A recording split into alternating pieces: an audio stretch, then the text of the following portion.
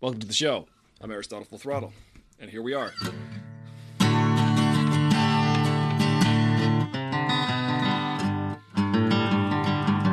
How's this song go? Anybody like Alice in Chains out there? I'm Aristotle Full Throttle. This is the Aristotle Full Throttle Show. 5 days a week we do this show. We hang out. We talk about movies. We talk about entertainment. Things in the news. Also about life. I mean, last Friday, if you were listening, we were talking about all kinds of tragedies. If you like tragedies, welcome to the show. Today, we're talking about movies. Movies? Do they suck now or nah? Are movies good? Are we liking movies? How movies are? I'm enjoying them. Some people out there like, movies today are terrible. And I'm like, really though? Are they terrible or are you enjoying yourself at the movies? The cinema is suffering. But is it? I don't think so. My opinion is that movies there will always be terrible movies. There will always be good movies. And you can choose to see which one you want to go see. You can choose whichever you want. It's about choice. If you want to go to the movies and watch a big blockbuster movie, you can go ahead and do that. If you don't, that's your prerogative, like Bobby Brown taught us. Bobby Brown taught us that. Do you remember Bobby Brown? One of the greats. One of the greats. I tell you, he was one of the new additions to the world. I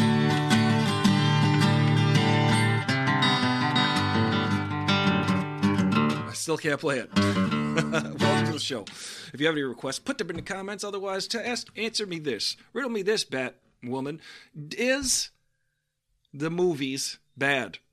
Are we watching bad movies? Are all movies terrible now? Because people seem to be out there drumming, oh, the superhero movies are taking over and everything is a superhero movie and everything sucks and everything is terrible. And I'm like, but is it though? Because they're making pretty good movies. You know what the outlier was? The outlier was all the independent films of the late 90s. That was the outlier. I'm just saying. Chiroptera says now it's harder to find good movies because the highly money-driven movies have bigger marketing budgets. It doesn't make... Okay, listen. This is the argument. The argument is that the corporations... I watched this guy yesterday. He was talking about it. I'll play it for you. I'll play what he said for you. And I didn't like it at all. I was just like, this guy is pretentious. He's got big glasses and he's doing all these hand motions. So he's trying to be like, look at me. I know movies. I just don't think that. I think that every era in movies, people are always like, things used to be better. I think you and I, Corruptor, had this conversation. Things used to be way better than they are. And I'm just like, things are constantly changing. Things are constantly transient. There's always good and there's always bad. But we seem to remember the good stuff. That's why we go, it was way better in the 90s. Or whatever, with the music and the rock and roll and this and that. But then you listen to, if you were to listen to any radio station randomly in the 90s, you would hear all kinds of garbage. All kinds of garbage that we've filtered out over the decades. So, because the stuff that stuck around got played a lot more, it stays around, and that's what happens. Chiroptera also says good ones are pushed further down the list of streams to people that less exposed to them. But listen to this, though. Cinema. Going to the movies, what's more important? Because cinema is not suffering. I think there are a lot smaller movies that maybe can be made in different budgets. People find a way. It's like Jeff Goldblum says. Movies find a way. There will be a way to make a movie that people want. If people really want to make a movie, if it really wants to be seen, and if it's actually good, it'll turn out good. I actually watched everything all the time, everywhere, every single second, everywhere, everything all at once. I watched that movie, and it was low budget. It was so low budget, it actually shot most of the movie in a building that I used to work in a lot, working on movies. It's an empty office building that they just use as a set for myriad Hallmark movies. Anytime you see anybody in an office in a Hallmark movie, they're in this building. And they're also in Everything Everywhere All Over the Time movie. And so I was watching that movie going, well, they made the movie on a budget because they had this one location probably for about 2-3 weeks. I can't imagine working in that building for 2 or 3 weeks at a time, because I worked in that building for 2 to 3, 4 days at a time, 5 days at a time, because they do it's the most, for me, as a set photographer, working on those sets on those days, the longest, most boring days of work. even though I love making movies so much, and whenever I'm on set, I'm like, yeah, there's no place I'd rather be other than on a stage rocking out. But I think I'm going to figure out how to play this before the end of the hour. That's Alice Chainsaw. So what I'm saying is, they were able to make this movie. People seem to really like it. It's you know what it's doing? It's promoting really good scripts. Everything creates a pressure. If big budget movies are the ones that are getting shoved down our throats, that everybody's going to see, people are going to go keep seeing them. If you don't want to, and guess what? It's going to change. It's going to change again. It's going to keep changing and keep changing and keep changing, because every decade people are like, what are these horrible soap opera movies? Everybody's going to see a soap opera movie. What are these horrible... Every decade. The outlier, like I said, was all of the independent films of the 90s that were people were able to start to make their own films because of the technology and the education and the promotion of your own. And then people were looking around for more and more types of smaller films. But the same thing is with, if you've got musicians, everything is going to be like, there's only about 100 bands. Or groups at a time that anybody can have a bandwidth to pay attention to. You just go down, it's like a top 40. That's why it's even the top 40, because it's the only amount of music that people can seem to consume at once. 40 artists. The top 40 might have only about 25 artists, which is crazy. 30 artists.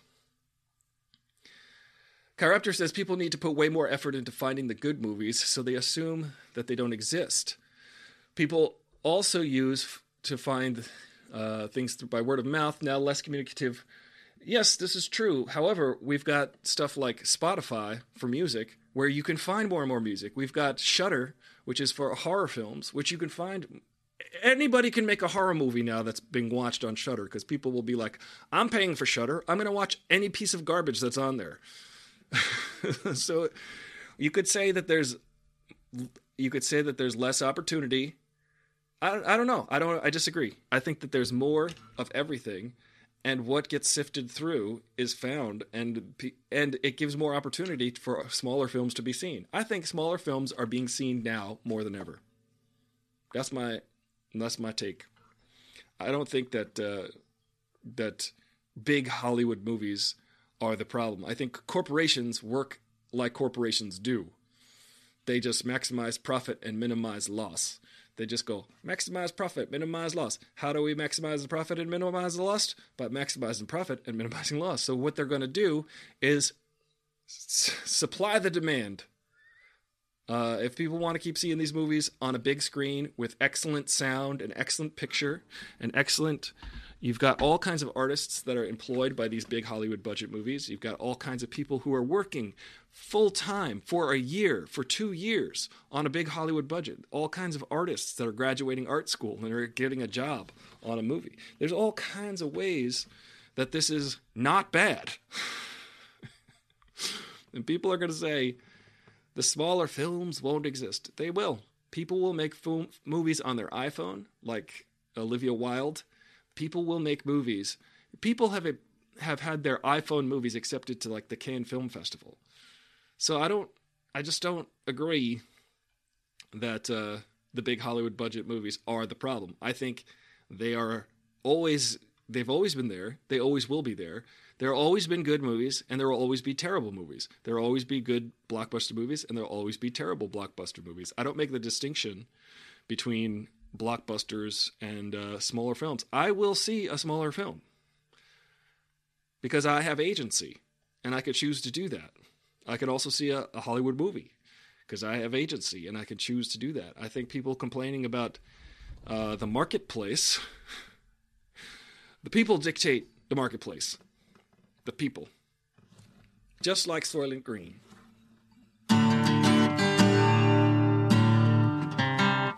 Almost. I'll do it real slow.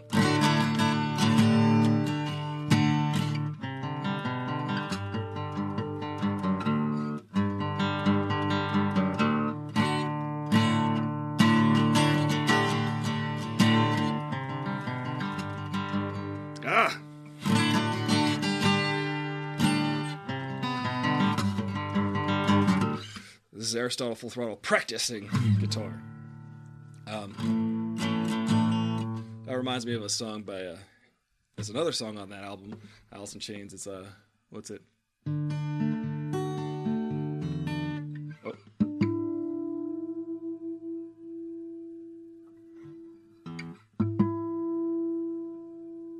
What do you guys think? Do movies suck now?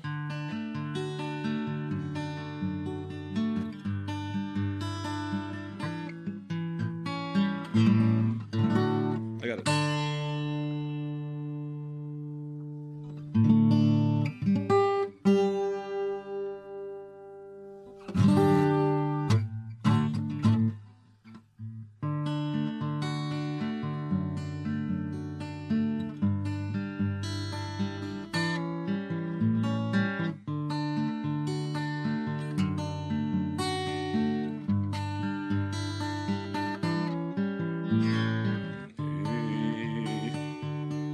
Sing it. I ain't ever coming home.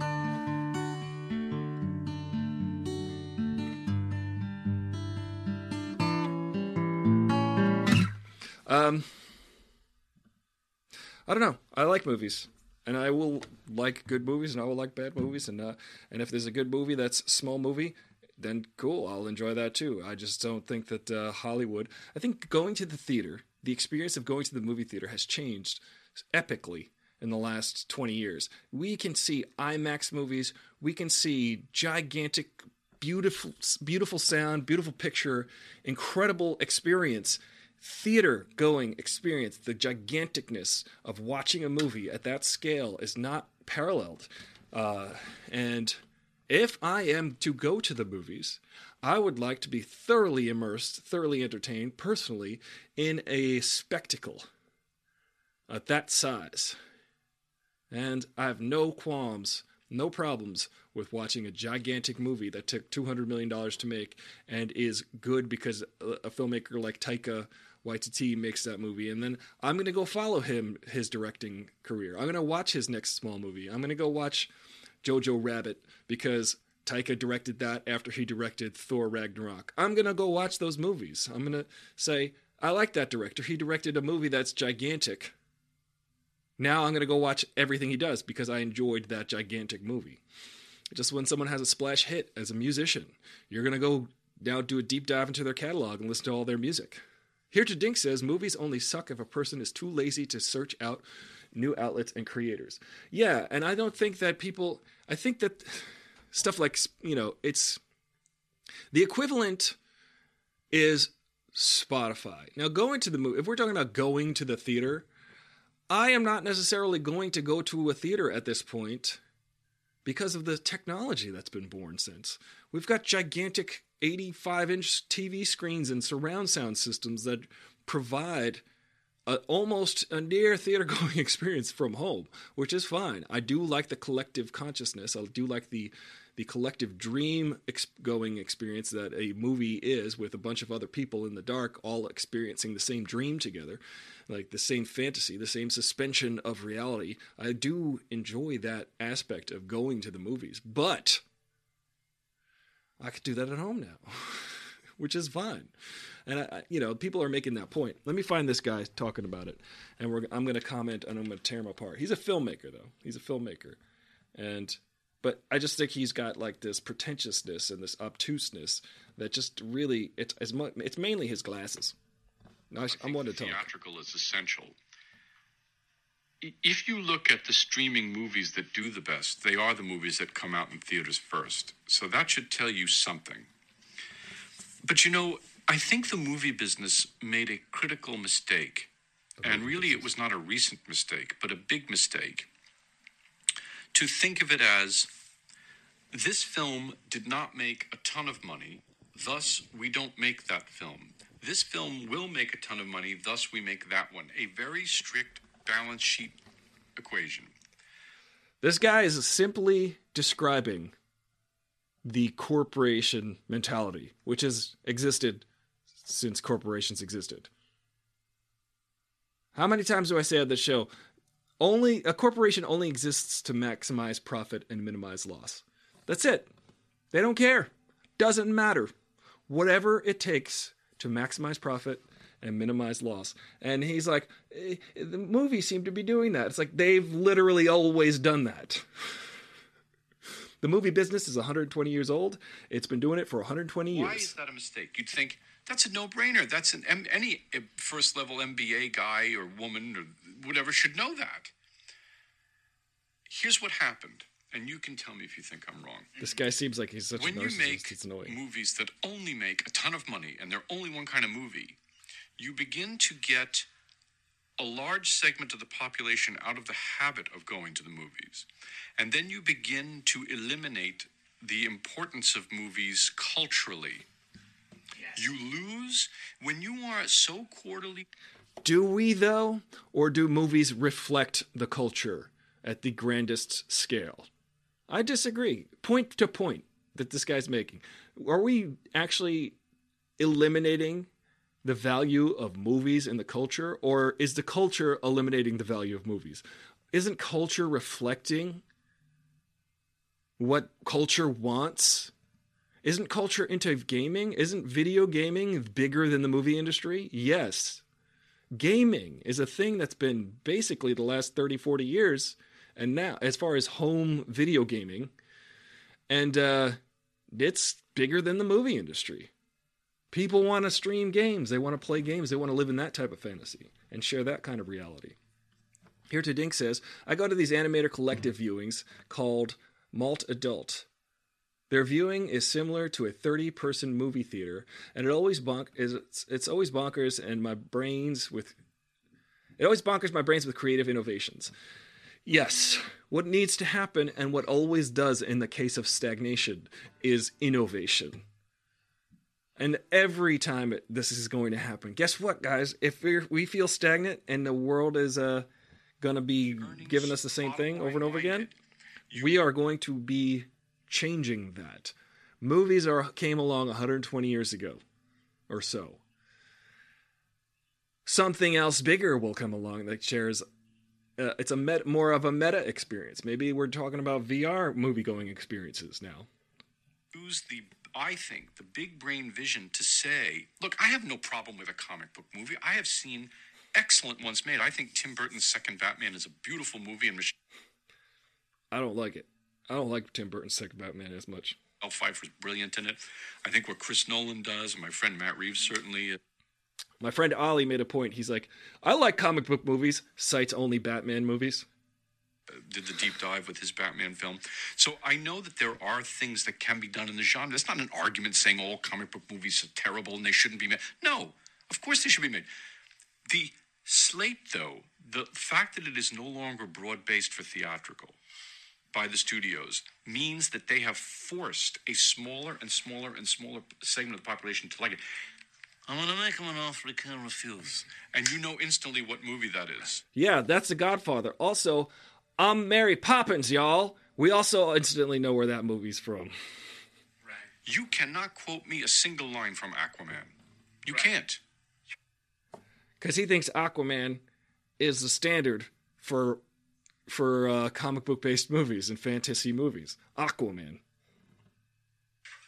So what does that mean? It means the cultural... Let me quote you a line from Aquaman. Yeah! And the Academy Awards, they know it. Yeah. They sit around and they say, why is the viewership? Why is it going down? Yeah. It's going down because we did not make the investment in the broad-based engagement with the product. I know, maybe a movie that was made, Ang Lee movie Ice Storm, maybe that didn't make $1 billion, but you know what? It maintained broad-based interest. Exactly. Really? So we've got to force it back. And you know what? The studios... This is like pretense up the wazoo. Get out of here with your glasses. Should be willing to lose money for a couple of years on art film divisions. This he's doing hand motions and everything. I believe him. And in the end, they will be happier because it'll come back. That's what I think.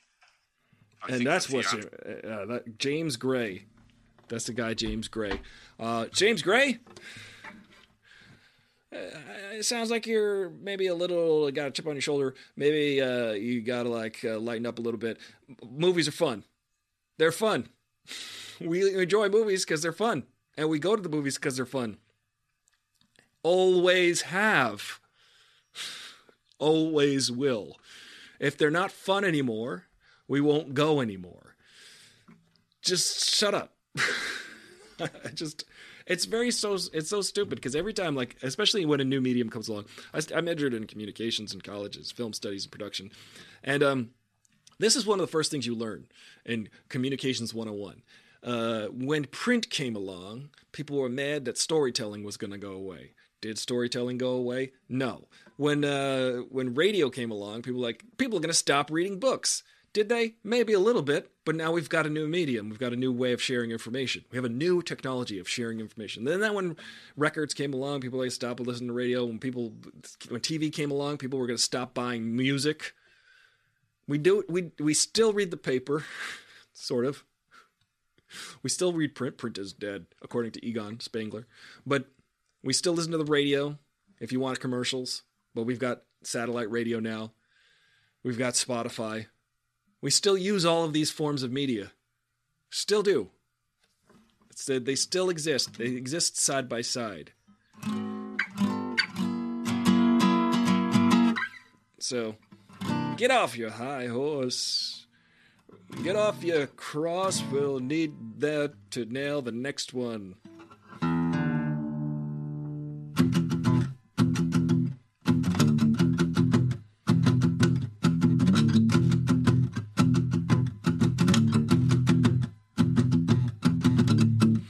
That's a song by Tool.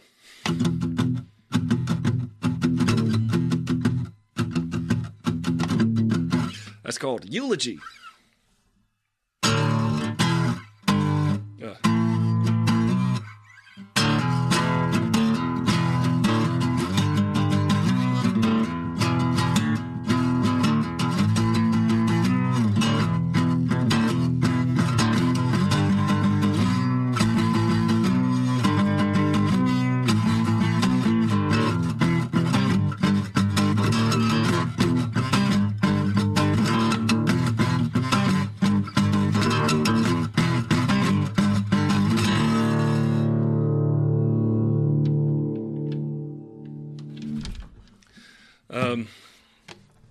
So I'm just saying, get over yourselves.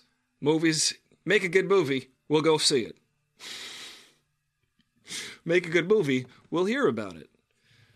Make a good movie, it will pop up on Netflix or Amazon or HBO on a splash screen, and then we'll go.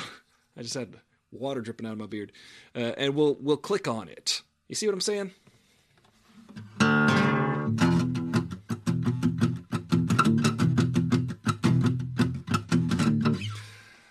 That's a good song.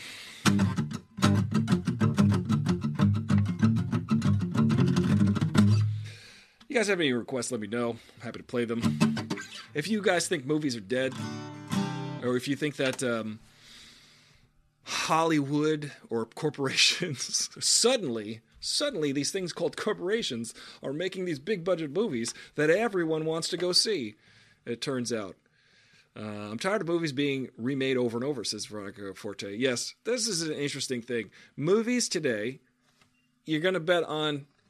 Corporations are going to only bet on proven commodities. They're not going to... Christopher Nolan is the only one making movies at this scale, at the $100 million scale. He still has to make it only $100 million instead of $200 million. He's the only one making original idea movies that are blockbusters. The next movie he's going to come out with is called Oppenheimer. And it's about the dude who invented the atomic bomb. It's going to be played by Cillian Murphy. I can't wait to see that movie. But Christopher Nolan is the only guy who's doing it. But every other property, 95% of movies or 96% of movies are based on some former format, story, like comic books, movies, TV shows, sequels, remakes of movies. But you know what? People are going to see them. When people get tired of it, the market will change. When people get tired... This is what happened in the 90s with music. You got this one grunge band called Nirvana comes out of Seattle. And then they just go to try to find every grunge band that's doing something a little bit weird and a little bit different. So once someone breaks through with some off the beaten path type of story, off the beaten path type of original thought or idea, you better believe that people are going to come out with a million different types of original thought movies. But, you know, the mid-90s was a interesting breeding ground for that. Also, the early 80s. The early 80s was really fascinating because you had a lot of movies that had ridiculous special effects and also just completely outlandish storylines. I don't know, like Big Trouble in Little China. I love that movie. It's low budget, but it's crazy. It's fun. It's got Kurt Russell. It's directed by John Carpenter. It's so good. It's ridiculous.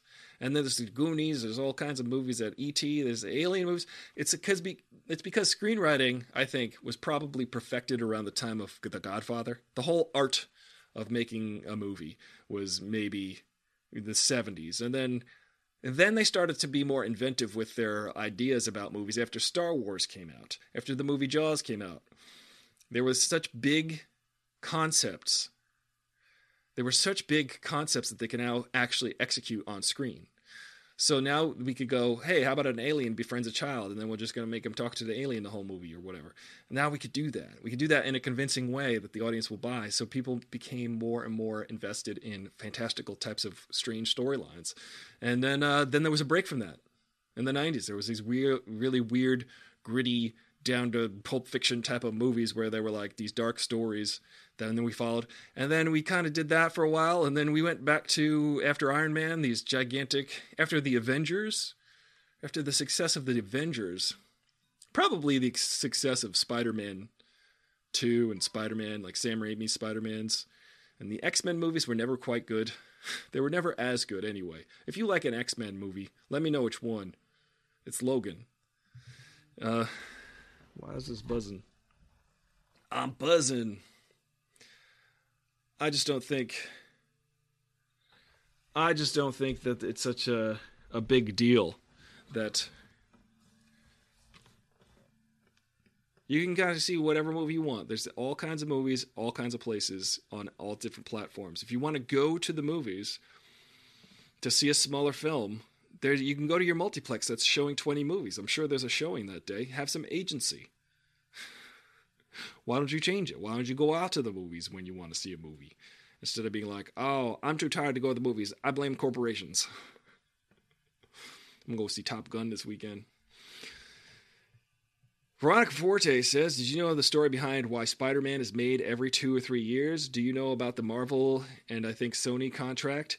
As long as Sony makes a Spider-Man movie every 5 years, they permanently have ownership over the Spider-Man Marvel brand. Yes, I do know this. I do know this about that, and also the Fantastic Four. So they need to make a Fantastic Four pretty soon. I think it's every 6 years. If they do not take the option to make a Fantastic Four movie, I believe Sony also owns Fantastic Four. Correct me if I'm wrong. Maybe it's Fox 20th. They have an option to. They said, hey, we will make a Fantastic Four movie every 4 years or every 5 years, 6 years, 7 years, 8 years. I don't know. We will make one. We will, in order to keep the option to keep making them. And if we don't, then you get the rights back. So this is why, yes, there's a Spider-Man movie. And you've got to, I guess, it can't just be the character, I think, being featured in a movie. It has to be an actual Spider-Man titled film. And it was interesting because of Spider-Man with Sony teaming up with Disney and Captain America Civil War finally getting Spider-Man into the universe, into the Avengers universe, because he is probably the most popular comic book character in history. So, yeah, Spider-Man. You got the Fantastic Four has to be made and then I believe it was Roger Corman in the early 90s and mid-90s made a terrible Fantastic Four movie that was never released just so he can continue licensing the option to make Fantastic Four movies. It had Jay Underwood in it, the boy who could fly. Dogsillinist Dallas says, yeah, all new movies suck. See, that's the attitude that I think what happens is everybody says all new things suck all of the time. And then sooner or later, new things become old things. And then everybody's like, it used to be better when I was a kid. Let me just give you something that might blow your mind. People who grew up with the Star Wars prequels think that they are better than the original movies. Now, try to wrap your brain around that. So what you got to say is, hey, maybe everything is relevant to the time it comes out. Maybe, listen, those kids are wrong about the Star Wars prequels. They're totally wrong. In fact, they're abysmally, reprehensibly wrong about that. Clearly, they don't understand how movies work. If they think that Attack of the Clones is better than The Empire Strikes Back, they better go find themselves a new brain. But the point is, we always think that new stuff sucks and the old stuff was better. But what I'm urging people to do is look around and find the good stuff. If we actively look around, there's some good stuff out there. If you will find it, I promise you. Nostalgia is a hell of a drug, says Here to Dink. I agree. I think that nostalgia is why we have a nostalgia-powered culture right now. And this is my theory on that. Let me tell you, like a hit, go. In the 80s, VHS, video cassette, came out. And the reason, there was two formats that were ruling the market. There was Betamax by Sony, and then VHS. And the reason why VHS beat out Betamax, by the way, is because Sony refused to put pornography on Sony Betamax. And that's why Sony Betamax never survived the battle of the formats. It's true. Look it up. But there would be hardcore people who'd be like, so to speak, pun intended. There would be people who was like, yeah, well, Sony Betamax was a superior format. I'm like, yeah, but though, hey, it used to be better when it was Sony Betamax. I have a friend who always adopts terrible technology. If you want to predict the technology that will succeed, buy whatever the opposite of what my friend buys. Because every year he's like, yeah, TurboGrafx 16 is the way of the future. And I'm like, I think Nintendo, I'm going to stick with Nintendo. He's like, mini disc. And I'm like, maybe I'm going to stay with CDs and then move over to streaming. I'm going to go LimeWire on that one, bro. HD DVD. Yeah, Blu-ray sounds cooler though, right? Am I right? No, HD DVD is better. So anyway, there's a thing called VHS. And what happened for the first time is that people could actually purchase a movie that came out in the theater the year before and watch it at home and watch it as many times as they wanted to watch it without having to leave the house. They could watch E.T., like my sister, every single day, twice a day, for 2 years. They could watch the movie E.T. over and over again, and The Little Mermaid. So what happens is, you're a kid, you watch the same movie over and over again, you're comforted by that, so you want to see it again as an adult because it reminds you of being a kid because it's nostalgia. So the reason why I think culture right now is so super nostalgia-powered is because we all grew up watching DVDs of the movies that we liked over and over again. So what we want is more of that. We want more of the same. If I watched, Star Wars a million times as a kid, which I did, now I want more new Star Wars. Give me that feeling that I got from the original Star Wars, but you can't do it. You can't replicate it. That's the problem. That's the problem, I think. But now that's why I think certain things like comic book movies work, because if you grew up reading a comic book in a certain format, and then you change it to the movie format, now you can experience it in a different way, but also for the first time, and also it has nostalgia. The same thing with TV series that become movies, sequels of movies. It's like, oh, well, Top Gun Maverick is coming out. Top Gun came out in 87, 88, 89? I don't even know. But now there's a sequel coming out because we want more of it. Give me more shirtless dudes playing volleyball on the beach. Also, fighter jets.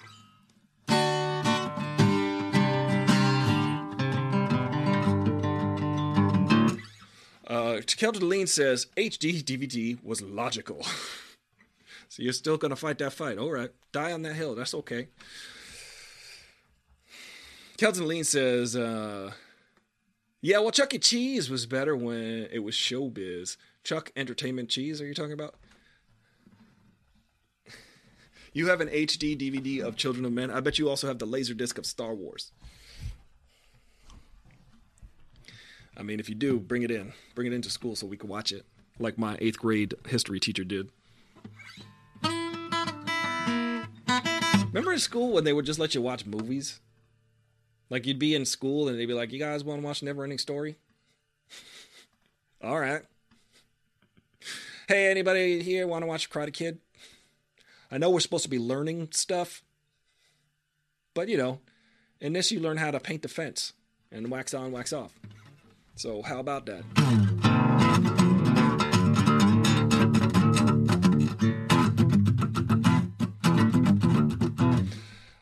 I think that The Karate Kid is good. That's a good movie. I can't wait for the next season of Cobra Kai. Actually, I got to finish watching the last season of Cobra Kai, and the next season comes out in September. I got to get ahead of it. I got to catch up on Better Call Saul, all of those things. Those were sub days, silly. Sub days? Sub sandwich? Submarine? How's it go?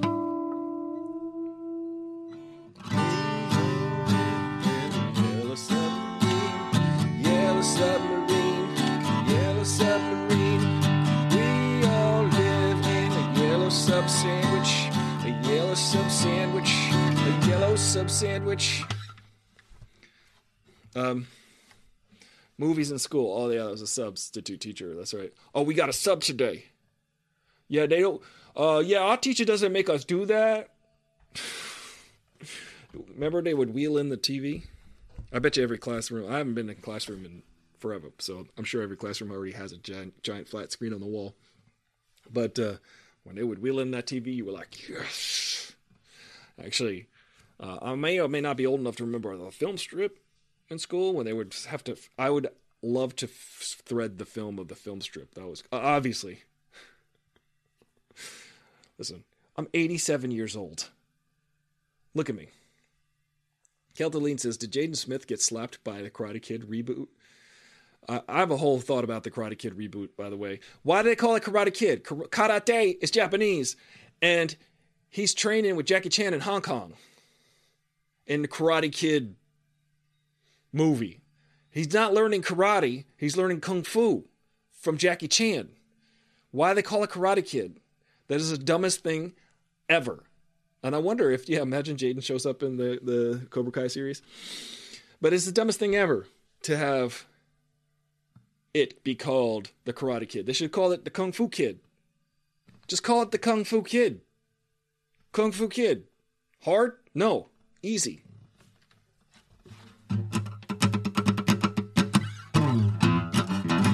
Yeah, I've run into Jaden Smith many times in Los Angeles, as you do. Just don't go to Air One. I actually ran into Willow Smith at Air One recently. Listen, it's no secret they live in Calabasas.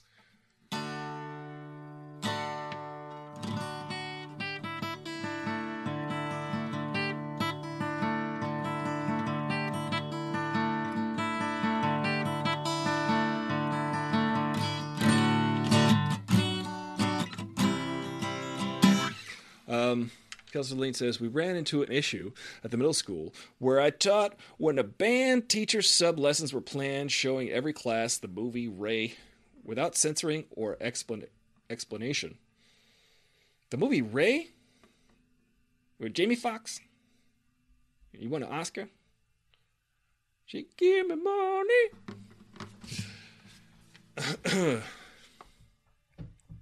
Yeah. Jamie Foxx. He said Blame it on alcohol. Blame it on alcohol. Jamie Foxx. We like him. He's cool. He saved Dave Chappelle's life the other day. You may or may not be happy about that, but Dave Chappelle got attacked by a dude with a knife on stage while Dave Chappelle was performing at the Hollywood Bowl, and Jamie Foxx said, "Pow, pow, pow, pow." He said, "No, how is pow, pow?" Gave this guy 2 left arms, let's just say. And at the end of the night, at the end of the day, it turns out the assailant, the guy who tried to attack Dave Chappelle, or who physically did attack Dave Chappelle, is now accused of attempted murder for someone else like 6 months ago, because someone else that he stabbed, this guy actually stabbed a human being before. He succeeded at stabbing a human, attempting to kill him. That victim recognized the dude who attacked him and said, "Oh, that's the guy." So, if you are an attempted murderer, do not run on stage at the Hollywood Bowl. You will be identified by your victims. That's the lesson. And I'm just a sub today. I don't know. What is the teacher normally? Yeah, our teacher doesn't give us homework. Remember, you'd lie. I wouldn't lie. I would just let it happen. I was complicit in the lying when there was a sub. I'd be like, "Yeah, I don't want to do work." But there was always that kid that'd be like, "Are we going to do this assignment?" And you're like, "Shut up. Shut up. We're trying to get out of homework."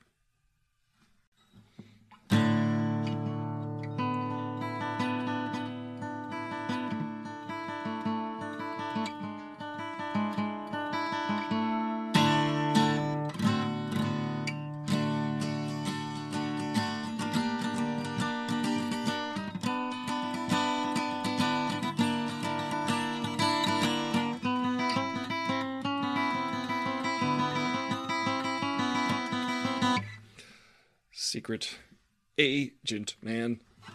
I've been singing that song wrong my whole life.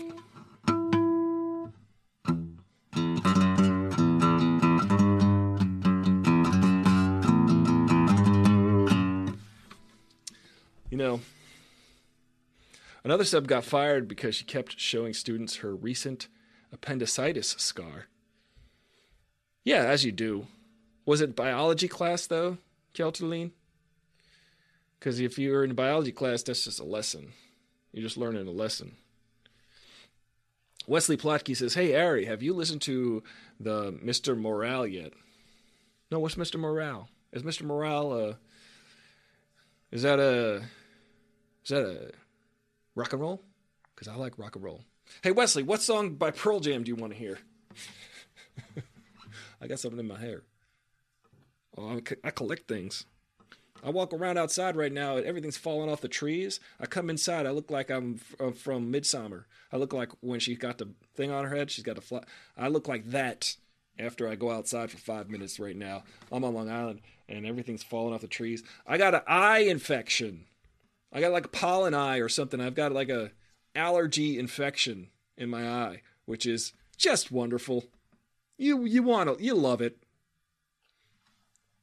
The new Kendrick Lamar album is Mr. Morale and it's Big Steppers. I have not. I've seen the video for the one song, and it's cool. It's a cool video. I like it. It's creepy. He's doing deep fakes of all these other famous people. And you're like, wait a second. Kendrick Lamar, you're making me think, Kendrick Lamar. You're making me think. And I don't like to think, but you're making me do it. Here's a Pulitzer Prize. We love Kendrick around here.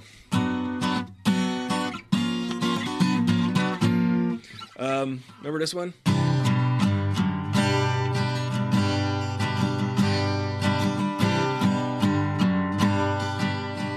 That one puts me to sleep. So if everybody wants to go to sleep, listen to this song. Listen to the album Yield. Also, listen, I'm always going to make fun of the albums by Pearl Jam, but this is my favorite song, Bob.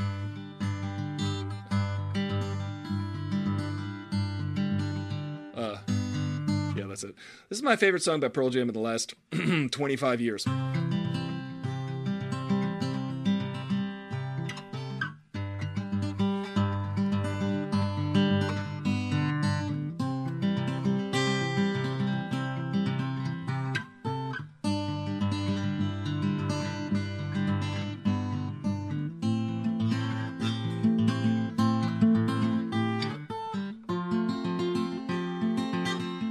Just Breathe.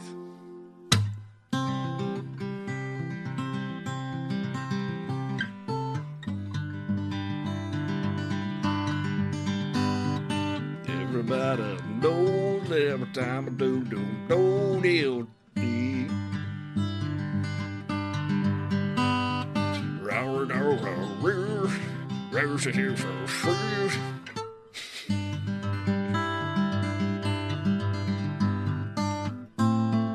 I love that how it goes. That's the best Eddie Vedder song since I don't know. I don't really like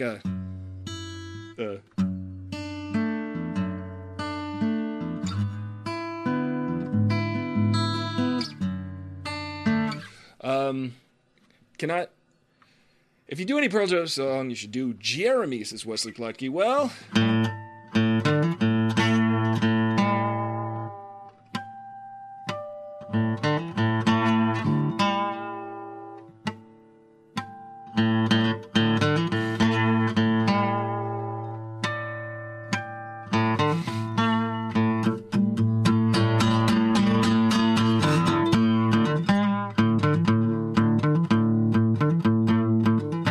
I mean, it's mainly like, it's kind of a weird song on guitar. I should do an arrangement. You're right. I can do an arrangement by them on that. Oh, Pink Moon is a good song. Pink Moon by Nick Drake. That one goes like this.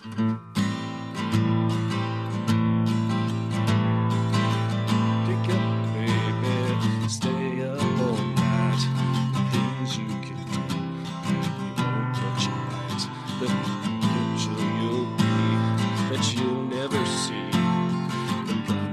The promises you'll only make. Oh man, I don't know the. And the people.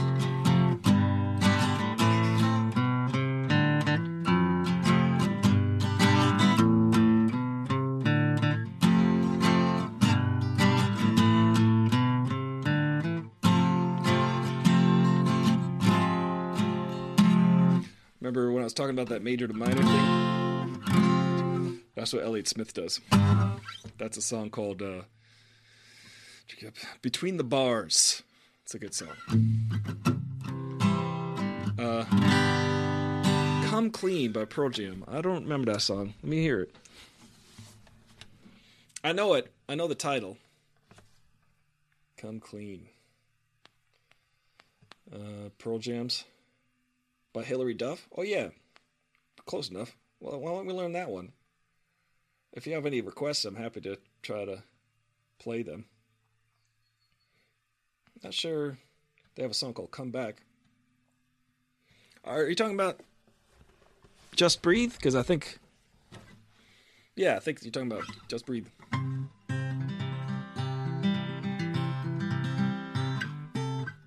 Crash Test Dummies.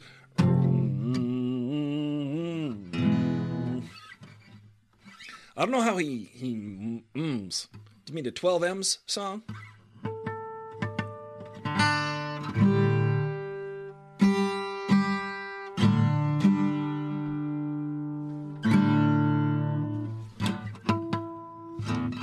You know, the 12 M song, that's a fun one.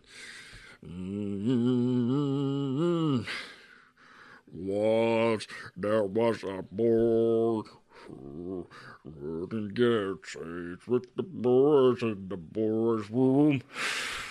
I mean, it's a dumb song. I mean, it's a song. I think it's just weird. Spin Doctors? No thanks. Goodbye. Pass. Hard pass. You know, they just played last weekend on Long Island. The Spin Doctors just played here on Long Island. I think it was the Montauk Music Festival. But no Spin Doctors, thanks. It's okay. You can keep your Spin Doctors. Marry him, marry me. I'm the one that loves you, baby. Can't you see? I ain't got no future or family tree. What a bad song. It's catchy though. Oh boy, is it catchy. I could barely play this one, which is I get knocked down, and I get knocked down, and I get up again. Never won't get me down. I get knocked down, and I get up again. Never won't keep me down. I get knocked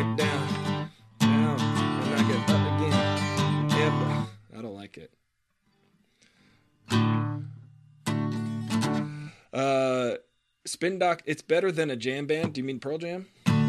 Pearl Jam writes songs, though. Here's a difference. Here's a distinction. We're going to make this distinction here, right here on Aristotle Full Throttle. Get your pens and papers. Get your pencils and pads. Let's talk about what the difference is between a jam band, like a terrible band, like Fish, and an actual band, which is a band, like Pearl Jam. So Pearl Jam, they're a band that jams. Are they a jam band? No, not technically, because they have songs that are good. Now you sit there and you try to listen to Fish, try to listen to a Fish album. If you cut all the noodling out and you try to listen to the song, you want to just jump in a lake. You just want to stick your head in a barrel full of hydrochloric or sulfuric acid.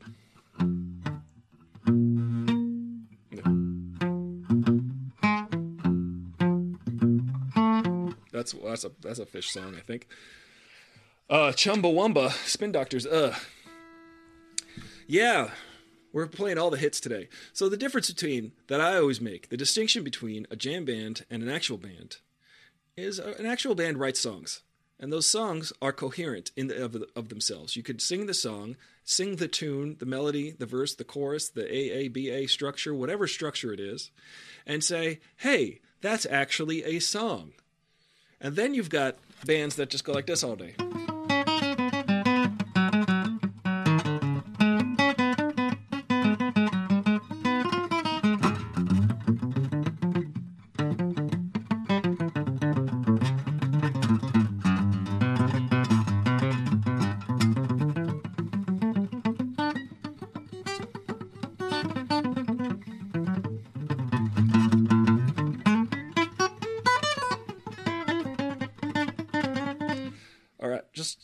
Just poke my eyes out already.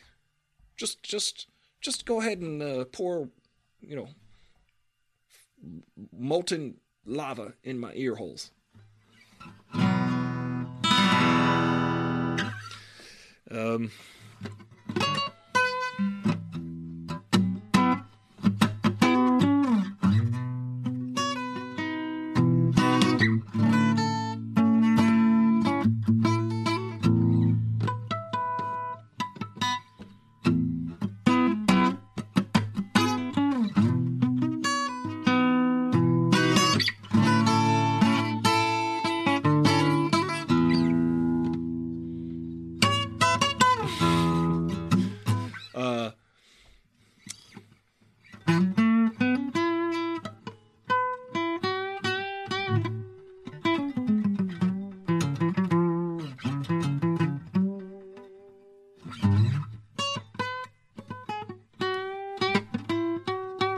It's hard to play an acoustic guitar.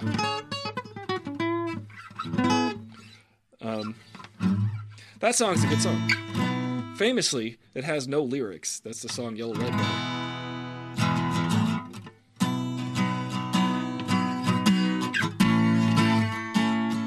They don't wait. Yeah, I see them round the front way. Yeah, the porch. Them, but they don't wait.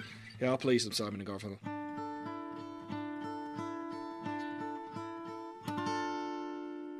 Hello, darkness, my old roommate.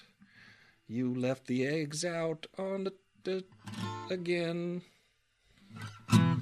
A mighty wind. I think you meant. I think you forgot the D.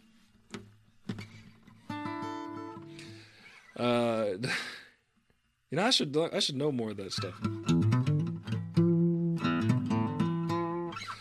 I should know more of those. Do. Everybody loves that. Everyone wants to sing along when you do that kind of stuff. I don't know. How about some Jimi Hendrix, anybody? How about some Maiden? I'm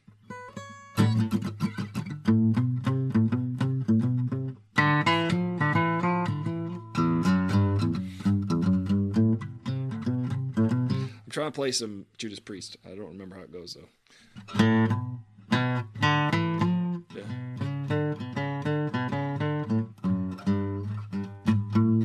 Oh, yeah. Almost close. Wait, I got it. That's exactly it.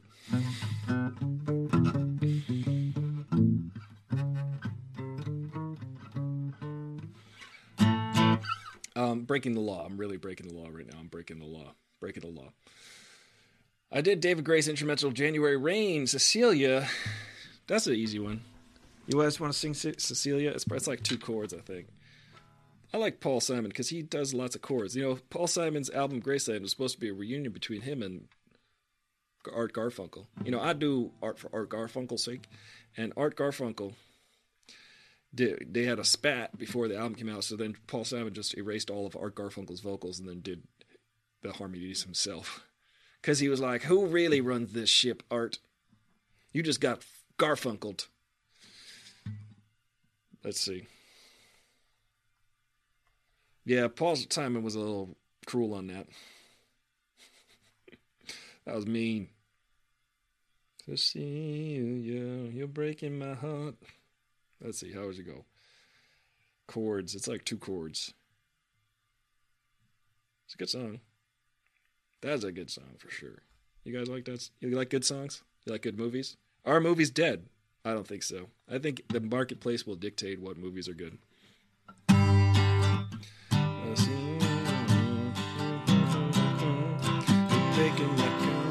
Oh wait, this is the campfire. I'm the camp counselor. Everybody get ready for me to try to figure out how to play this song.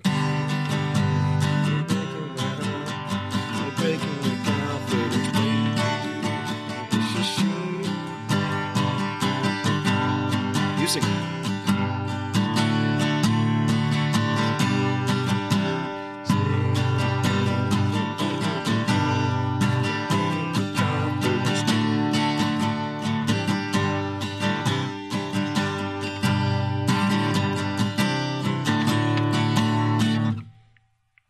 I don't know, that verse is kind of weird though. I'm gonna do a heavy metal version. I think that'll be.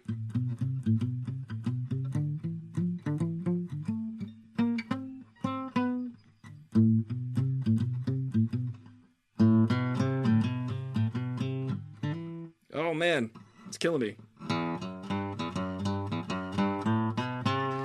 Not all movies don't suck, says I'm Uncle Ron. I agree with you. I think movies are fun. I think if you go to the movies and you have a good time, we have succeeded at making a good movie. I think that there are people who are pretentious and think that all of the good movies are nowhere to be found. And no, there's always good movies. I want to see Alex Garland's new movie, Men. I really do. I love Alex Garland. Keltaline says, apparently you never want to sit near Garfunkel in the audience at a Broadway show. I never do. There's many reasons for that, Keltaline. I don't want to really sit in the audience of a Broadway show. Also, you probably don't want him sitting in front of you with that afro of his. I'm one to talk. Keltaline says, hey, did you see that Mulaney clip about Robin Williams? I've not seen that Mulaney clip. John Mulaney is hilarious. He's funny. He's a great writer. I can only take him in about 2-minute doses. Because he's always like, hey, I'm talking, and I keep talking, and then I say something else, and then I go like this, and then I go over here, and I'm like that, and then I just can't stop, and he just keeps going, and he just keeps saying things. And I feel like it's a barrage. I'm like, settle down there, John Mulaney. I have more of a laid-back approach. You don't ever stop. I did not see that clip. Send us the clip. Post that, please, in Discord on the cool story or whatever. Or yeah. But all movies don't suck. What happens is, right now, all of the movies that are good, right now, 10 years from now, we'll be like, oh, the movies were so great 10 years ago. I think actually the early 2000s was pretty bad for movies in general. I think people were trying to do the next big thing. It might have been like the Millennium Effect. Or, as Will Smith calls it, the Willennium Slap Effect. The Willennium Effect. I think a lot of people thought, hey, why don't I try to reinvent movies? You know, there's this thing called the wheel. I'd like to reinvent that. What else do we got? What else you got for me? Any requests? Any, My eye feels like it's popping out of my head. I've got allergies or whatever it is. It's just I've got conjunctivitis. I got the itis of the eye. EYE-tis. That's what I have right now. It hurts. Do not get the itis. Try not to, anyway. So I just agree with our friend James Gray. He says, movies, corporations. James Gray told us today, we learned a lot. He said, hey, it turns out corporations want to make a lot of money. Thank you for that. This isn't news. Thank you, and goodbye, and good night, and we're done, and stop it. He said that, though, with, glasses on, and he did some hand gestures, so it was very... You should take it seriously. That's why there are people in this world, and I'm finding out this more and more. I think of myself as just some guy, right? And then there's people out there that think of themselves as, I must bestow upon you knowledge and wisdom. Let me just tell you how it is. And there's people who truly are like that. And I'm just like, listen, there's nothing new under the sun, bro. We're just trying to make it through the day here. And there's some people like, let me be as pretentious as I can get. Let me wave my hands around and say things with certainty so that you listen to me. Maybe I should do that more. Maybe more people will hire me, send me money. I've got the answer, only me. I'm the cult of personality.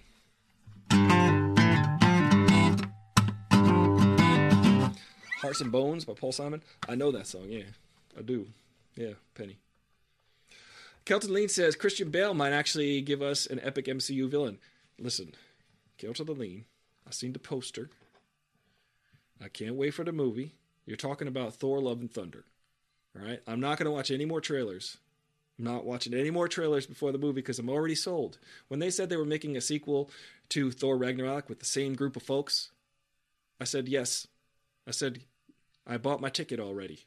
So I don't need to know anything about that movie going into it. That's it. So I'm warning you with peace and love, I'm warning with great power and furious anger.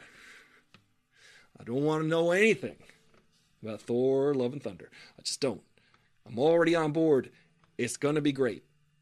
The way that they're promoting it, I know that the studio's like, oh, we got a hit right here. We got a hit on our hands. Let's put the budget into the promotion. Cha-cha-cha, real smooth. Looks delightful. Yes, there's going to be plenty of avenues for independent films. People are going to be able to make movies on their iPhones. People are going to be able to continually put out content. Look at this. I do this every day, 5 days a week, Monday through Friday. You can also subscribe, like this video if you're watching on YouTube. Also, follow me on Twitch. Subscribe on Twitch if you're watching the video on demand. I'm not caught up on Better Call Saul. I'm not caught up on anything. Listen, let me full disclosure. Actually, partial disclosure. I'm here on Long Island for reasons. Okay? There are reasons I'm here. And those reasons are preventing. There's no other priority for me right now, to be honest. So this is my priority is the show and what I'm doing here on Long Island. So I will catch up. I promise. I do want to catch up on Saul. I said that to myself the other day. I was like, I got to catch up because me and my brother like that show. Me and brother Ricky. We like that show. We also like Breaking Bad. So when is the season finale? The series finale. When is the series finale? When do I need to be caught up by? I'm Uncle Ron. Let me know when I need to be caught up by. Because then I will do it and we'll watch the finale if we can, if I'm around. If I'm, yeah. Kelton Aline just gave us her catchphrase. We got to get a recording of you saying it, Colleen, so I can play that clip. I can't help it. Hey, Colleen, are you trying to spoil something? I can't help it.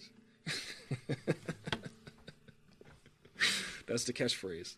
Colleen, we got to get you Should we get you like a bow on your head or something like you got to have like an avatar. You know what I mean? I can't help it. Maybe a funny sweater, you know? Mittens. You're wearing oven mitts. I can't help it. I don't know. We'll figure it out. You get your Yeti working. Now get the egg out of here. So, the F. Oh, get the F out of here. Get the egg out. I was like, get the egg. I'm hungry. I would like to have that egg scrambled. Keep the egg here. Scramble it. And I'll eat it. Maybe poach it. Poach it and put it on a piece of toast. I'm Uncle Ron says the midseason was last night. Okay, the midseason. So you know what? I'm Uncle Ron. If it's airing on Monday nights, I'm going to try to catch up. I got to watch like 7 or 8 episodes. I'm halfway through season 5. I think I could do it. Maybe this weekend I'll hang out with Brother Ricky and we will marathon everything up until the midseason. If Brother Ricky's listening, that's what we're going to do. July 11th is when the show comes back. Okay, cool. So I got plenty of time. Cool. I will be caught up by July 11th. That is a pledge I make to you, not like Amber Heard makes a pledge to the ACLU and doesn't donate. I will actually do it. See how I just burned Amber Heard? I'm gonna finish up the show with some Amber Heardness nonsense because I do not like this person because I feel they have victimized another person, and that is not okay in my book.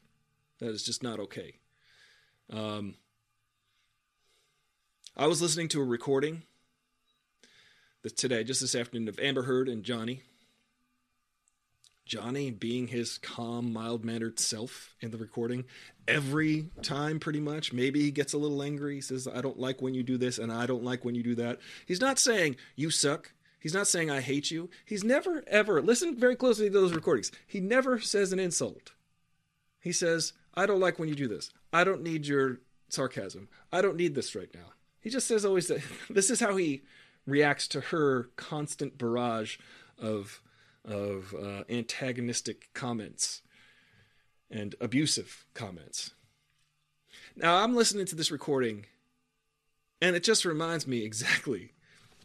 If you have been in this situation, and I hope you haven't, but if you have, and you listen to any of those recordings of Amber and Johnny, you immediately can tell who the abuser is in that situation. And I know it might be hard to wrap your head around if you haven't been in that situation. You might be like, why did he stay in that situation? Why was he attracted to this person? What kept him there?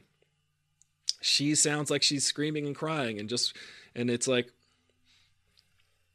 she's being manipulative and he is trying to get away from a manipulative, abusive person in all of these recordings. He's like, I need to get away from this situation.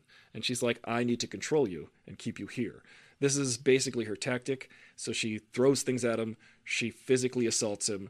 She calls him all kinds of names because she's addicted to this cycle, this abuse cycle. Perhaps she had some trauma as a child. She had some things. But I believe that she is a soulless individual. She is a vessel. I think the reason why she strikes me as uncanny on the witness stand when she's trying to tell these stories of being traumatized. I don't believe she was ever traumatized. I don't. This is my opinion. This is my thought. This is my expert opinion, having been in a situation very similar to this.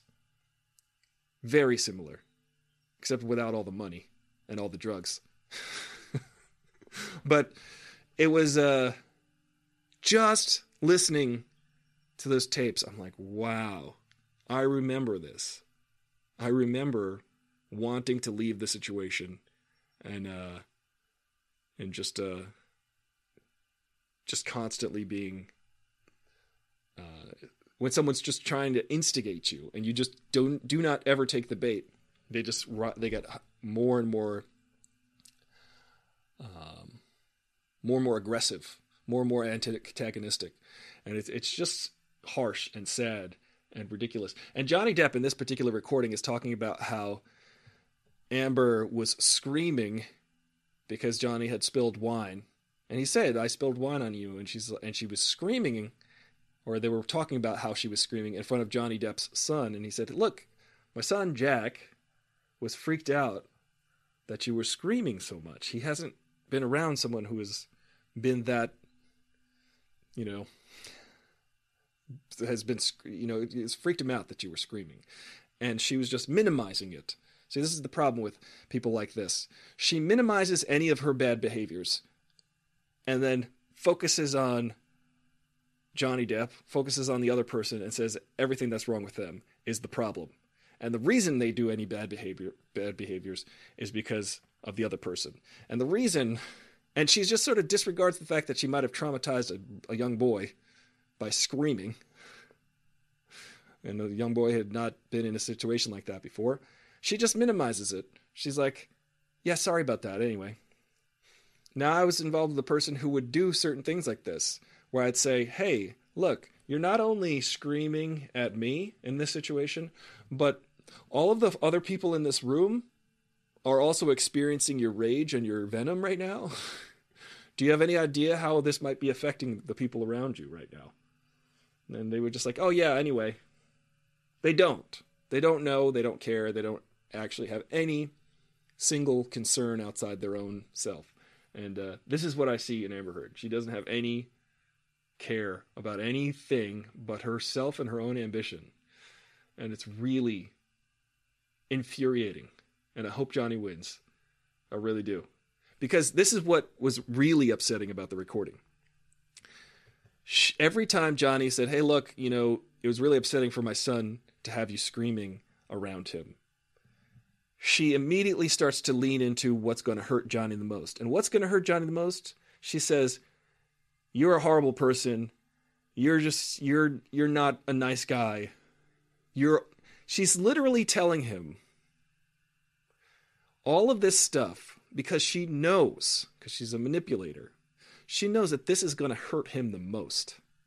She knows by telling a guy who clearly has spent his entire life, at least his image anyway, as a nice guy, by all reports, as a kind, giving, caring, nice guy, by all reports, and his donations to charities, and his appearances as charities. And it seems like this is a very, very important thing to Johnny, to be a nice person. So what she does to try to stick the knife into his side and twist it is to tell him he's not a nice person. And that is, you gotta trust me, you gotta believe me, that what you hear when you are someone who has been in that situation is someone just trying to stick a knife in the side and twist it and just hurt Johnny in the way that she knows is going to hurt him, because he is a nice guy. And he spent his life trying to be nice and kind. Maybe not trying. Maybe this is something he values and it's very important to him to be nice and kind. So when she says that to him, it's the worst thing you could say to someone like that. It's the worst thing you can call someone who values being a good person. Because she's not a good person. It's really sad. It's really, and she's never wrong about anything. That's an indicator. Every single question she's asked, she's never wrong. She never admits fault about anything. When someone never admits any faults at all, and she doesn't admit to any faults, this is a red flag. Listen to her entire testimony. Not once will she admit to having any fault. And I think it's a really important tactic for Johnny's team to point that out. That, hey, Johnny has admitted to many things. The one thing he can't stand is being called an abusive person. This is the worst thing you could call a person who's not. It really is. Just gets under my skin. Caldeline says, "I have an official ACL t-shirt with Olivia Wilde on the front. She knows how to handle her legit SH Sugar Honey Iced Tea." Interestingly enough, Kate Moss is probably going to take the stand Kate Moss and Johnny Depp were involved with one another. They were in a relationship years ago. And the only reason she's going to take the stand because she was originally told that she shouldn't take the stand, that she couldn't, for relevance issues. Johnny wanted to bring Kate Moss to the stand. The judge was like, it's irrelevant.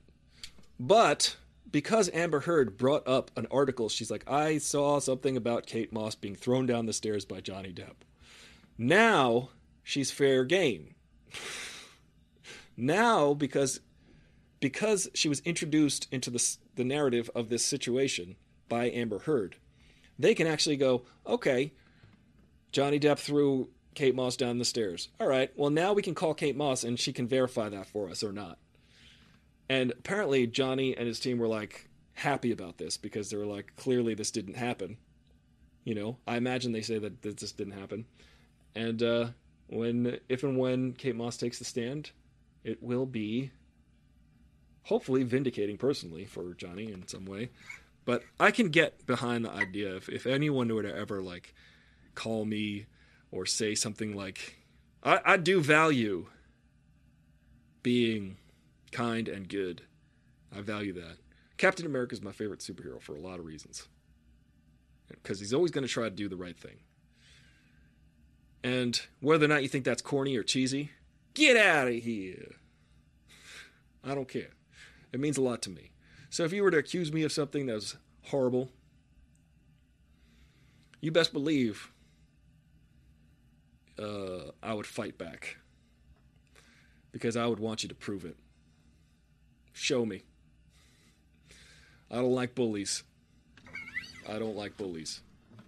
I promise you.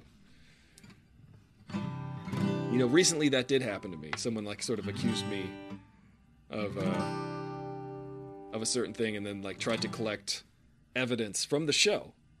They tried to collect evidences from the show to support their claim, and I was like, go jump in a lake. Anybody can watch this show and deduce for themselves whether or not they think that. Go ahead. Try me.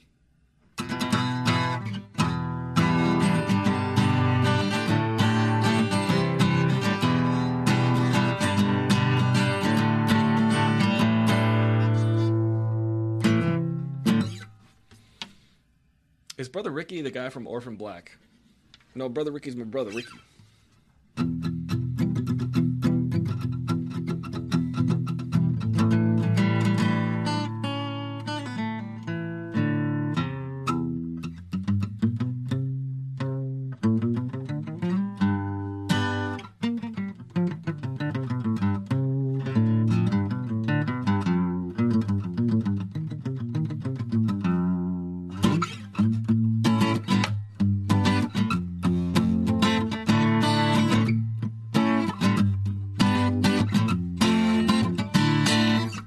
Well, guys, ladies and girls, and folks of non-binary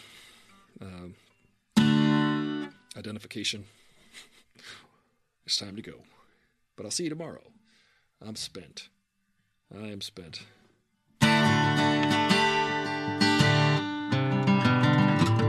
Oh, I could have done it right.